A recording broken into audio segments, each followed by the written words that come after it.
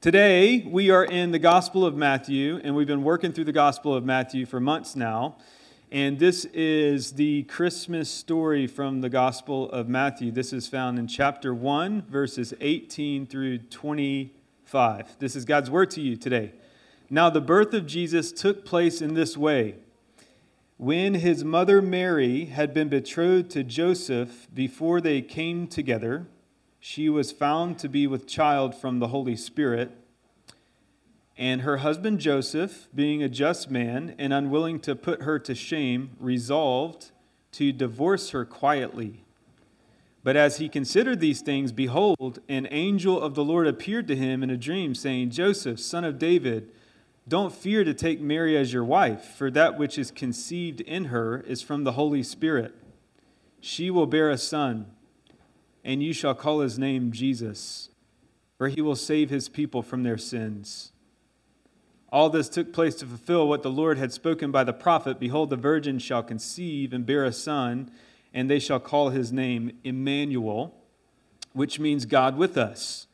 When Joseph woke from sleep, he did as the angel of the Lord commanded him. He took his wife, but knew her not until she had given birth to a son, and he called his name Jesus. So, it is our practice here at Redeemer that when we pray, we are simply coming into the awareness that God is with us right here in this moment.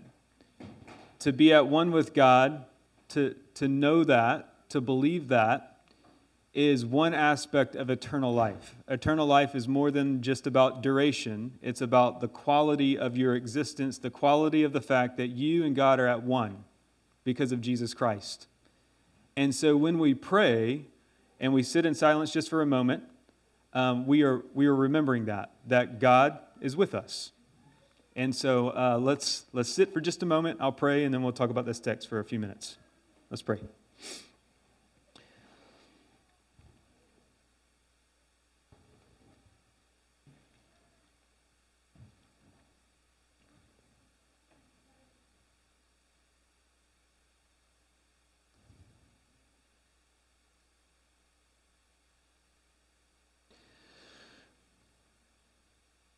Lord, thank you for your presence. Thank you for allowing us to see the beauty of your image through these dear children. Thank you for your word. Thank you for Jesus Christ. Thank you for the Holy Spirit who illumines Jesus Christ to us. Thank you for your love, God, which sent Jesus into the world so that you could be near to us, so that we could not have any more sin in us, to begin to think about ourselves as holy, as full of love. And so would you do that, Lord? Make us one in him and help us to know that eternal life can be accessed right now. And we ask that you would be so present, palpably present in this room, that you would give us a taste of the future of a life without sin. In Christ's name, amen. So one of the themes that we've been highlighting in the book of Matthew is that Jesus is a king and that he's bringing a kingdom, the kingdom of heaven, into earth. And when you, in the ancient world, when you wanted to notify who a king was, you would use a genealogy and show the line of descendants within that kingly bloodline. And so that's what we have right before our passage. Matthew is showing that Jesus is coming from the line of Abraham, then King David. And in Matthew's gospel, it's a little bit different than Luke, because Matthew tells the birth of Jesus through the lens of Joseph, as opposed to Luke kind of gives us more of the birth of Jesus through the lens of Mary. And it appeared, so from Joseph's perspective, he was betrothed to Mary, and then she was pregnant, and he had not been with her.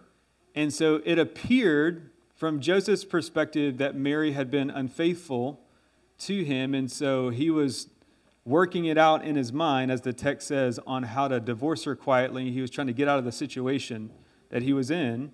And it's just an unpleasant situation. when sexual shame is on the table and something like a divorce is about to happen. It's not pleasant. And in the midst of that, in the midst of how messy life is, and we all have mess in our lives, God shows up through the messenger of an angel in verse 20, says to Joseph when he's totally disoriented, Joseph, son of David, don't be afraid, for the child that is in Mary is from the Holy Spirit. And that was a fulfillment of a passage from the prophet Isaiah during the time of a king named King Ahaz, that God had promised to give Ahaz a sign that a virgin would conceive and bear a son. And during that time, it meant that the sign was going to help him fight this conflict that he was in with surrounding nations.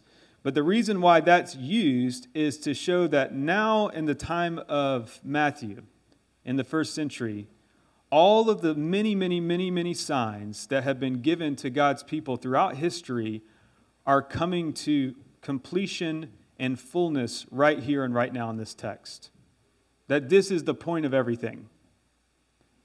And this is the point of this sermon. This is the point of this passage. This is the point of the world right now.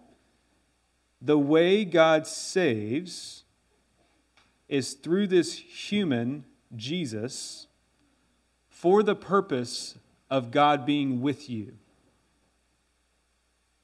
That the way God saves is through this human, Jesus, for the purpose of God drawing near and being with you. Kids, if anyone ever asks you, or adults, if anyone ever asks you, hey, tell me what the Bible's about, you can actually summarize the Bible. It's a great summary. The Bible is about God being with people. From beginning to end. That's what the book of Matthew is about. It starts with God being with people, and it ends. Do you remember what Jesus says to his disciples? I'm going to be with you to the end of the age. It's the bookends of the Gospel of Matthew. The tricky part is, most people, when they think about what that's going to be like, doesn't match the reality of how it actually feels, the experience of it. So much so that anytime it's about to happen in the Bible, people get deathly afraid. It's terrifying for, heaven to enter our earth. So if you were to go and visit the wonderful state of South Dakota, who's been to South Dakota here? All right, everybody, almost. There is a bunch of signs in this state that talk about all the wonderful things in South Dakota, but there's one sign that stands above them all, and it's repetitive and everywhere along the interstate, and it's a sign for this magical place called Wall Drug, yeah? And it has free ice water, 5-cent coffees, and most importantly, dinosaurs. And so I had never been to Wall Drug, and my family went up to visit the Badlands and the Black Hills a couple of months ago, and I became fascinated by Wall Drug. I did lots of research, lots of hidden gems, about this place. And as I was there, I had built it up in my mind, and I love dinosaurs, and my son loves dinosaurs. When I got there, I found this back room that I did not find in my research.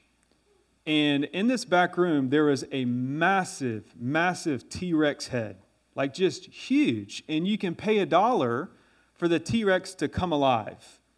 And I was watching this family with a young kid, and they paid the $1, and the T-Rex came alive, and this kid just started yelling, "No, no, no!" and just ran out the door. And he was so very scared. And I think that was a lot like when God came to earth.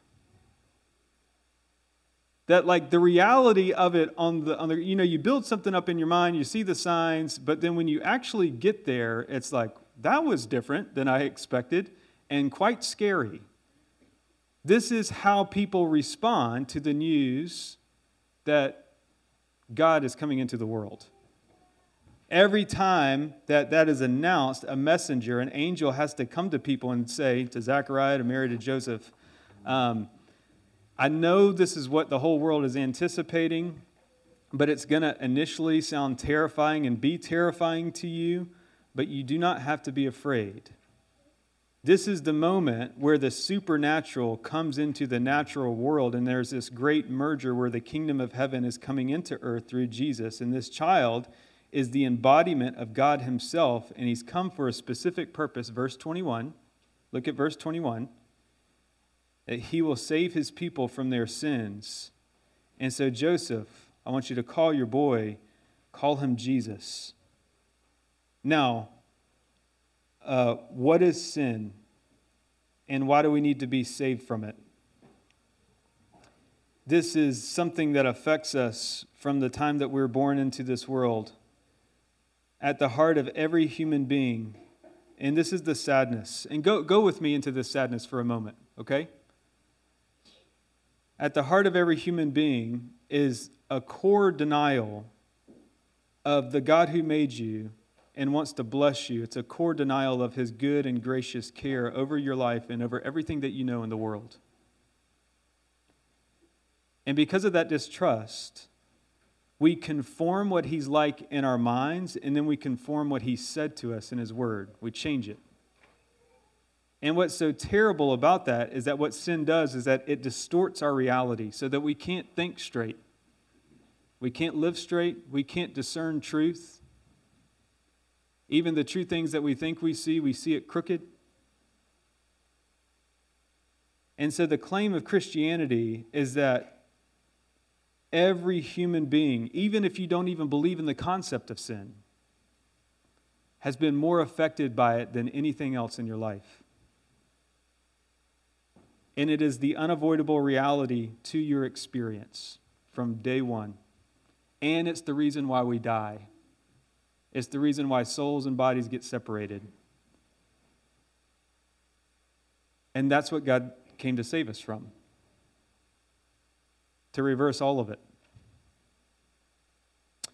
And he likes to, this is the fun part about God. In the midst of that sadness, he likes to involve human beings in that process of rescue who are open back up to the goodness of God. You know, names in the Bible are identity-creating acts. He wants to give, this is the beautiful part, he wants to give his people a new way to think about who they are. He wants to give people a new concept of life without anything that has ever gone wrong, ever. And that's who you truly are. A new way back to know yourself and to know him. We were at dinner this past week, and there was a wonderful question posed at this dinner, and the question was, if you had 3 questions to ask God, what would you ask him?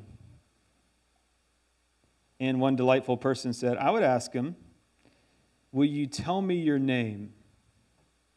And then will you tell me my name? Will you proclaim it to me? And another person said, I want to experience the new creation. Like in tangible form, I want to experience what that future world is going to be like. And I think that all 3 of those things, that's exactly what's happening in our text.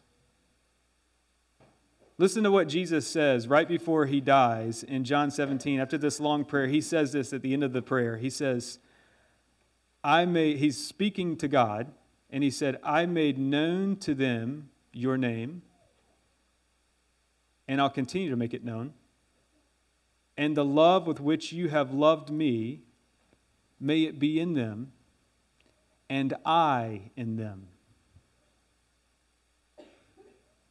Here's the point. In Jesus, we simultaneously see that this is the human being that I should have always been. And we simultaneously see that he is God. That he is the representative human being that we have always longed to be. And he's God. And he's bringing that future reality that is coming, has come once and will come again. He's bringing that future reality into tangible present form as he becomes a human. so that we see a person who calls himself the firstborn back from the dead into an existence that's impenetrable and perfect. An existence where human beings and God are at one, at peace, and at rest. And that we begin to believe that our fundamental consciousness is most at peace when our life is consumed with the witness of God, Emmanuel. I have seen it many times now in this very congregation. And I've experienced it just a little bit in my own life, that when a tragedy strikes, we look for answers leading up to a tragedy or in the aftermath of a tragedy, but when it actually hits, you're not looking for answers in the moment. That's not what you need. You know what you need. You need God's presence.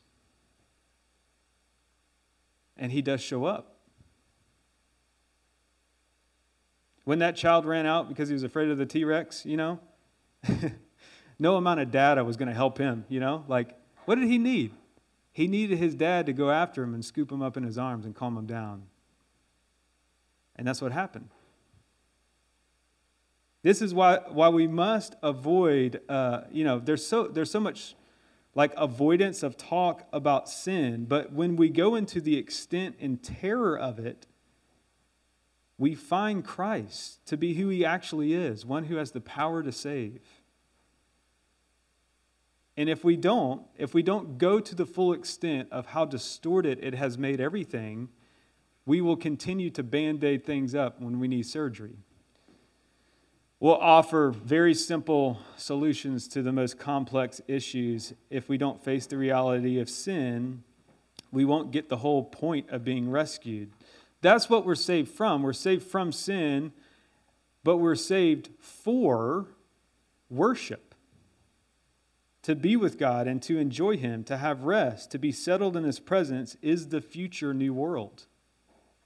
That's what Jesus came to win back for His people.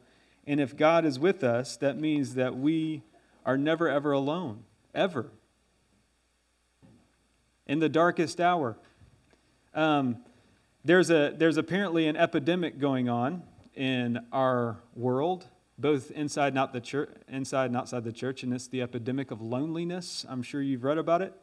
I'm sure you've seen pictures about it. The social isolation that we all feel. And the reason why that's an epidemic is because of what Christianity teaches, that we weren't made to be alone. It's not good when we are. And knowing data, knowing stats can't actually change the human heart. Here's what changes the human heart: forgiveness and reconciliation. If you've ever actually experienced, if you've been on the receiving or giving end of forgiveness or reconciliation with another human being, it is extremely powerful. You know this. But there's something even more powerful than that, which is to actually experience reconciliation with the one who created you. To know Him, to be in Him.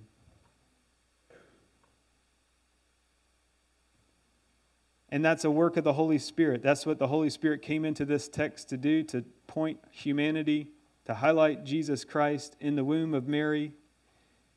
And you may say, that's good, but like Joseph and Mary actually experienced that. I don't. Like, I haven't seen Jesus. And I would encourage you, if you're there, to read about it. There are 4 accounts of God coming into the world. And see to it for yourself that if it's not true, then you discover if it's not true or not. Pick it apart. And I bet what you'll find is that these people respond exactly how you would if you were in their shoes. And if it's a totally false story, it has changed the world. at least do it the dignity of picking it apart yourself. But if it is true and you don't believe it, you're missing out on the best thing in the whole cosmos, which is that God came to rescue us through Jesus so that we can literally have rest and peace forever. And he's got the marks to prove it. We'll close up here. I've told this illustration before during the time of Christmas as we think about the incarnation, but there's a doctor, Dr. Marsha Linehan at the University of Washington that runs a clinic for people who struggle with self-harm and suicide. And she was sitting with a patient one time, and the patient noticed that Marsha had marks on her arms because she used to struggle with cutting. And the patient said, Did you struggle back in the day? And she's like, yeah, I struggled. And she's like, let me rephrase that. I want to know more than that. Marsha, I want to know if you're one of us. Because if you are, it would give all of us so much hope that we don't have to be stuck in this life that we've harmed ourselves so much in. And in Jesus Christ, He has the marks to prove that he is one of us. But he does not have sin. And he can relate to you in every single way. And in him we get a glimpse of our glorified true self. And when you see him, if you look long enough and if you look closely enough, you're going to see your future. And you'll begin to experience in the present moment that God's with you by the Holy Spirit. And that he's always been with you. And that he will be with you to the end of the age. That's the point of Christmas. He came once, he's going to come again. The promise in the present is that I'm with you. I'm with you. Let's pray. Father, we thank you that you came in the person and work of Jesus Christ and that you sent us the Spirit, which reminds us of him daily, continually, and that we can live in anticipation that as sure as you came once, you'll come again, and that as sure and true our experience of sin is in this fallen world, more true than that is the resurrection, is the fact that you're going to make all things new. And so, Lord, bring that reality into our lives, that we would bring the blessing of that news to each other first and into the city of Lincoln. I thank you for these children, Lord, that you would bless them, that you would continue to unite yourself to them, and that also we would learn from them, that we would learn what it is to follow you through their faith. In Christ's name, amen.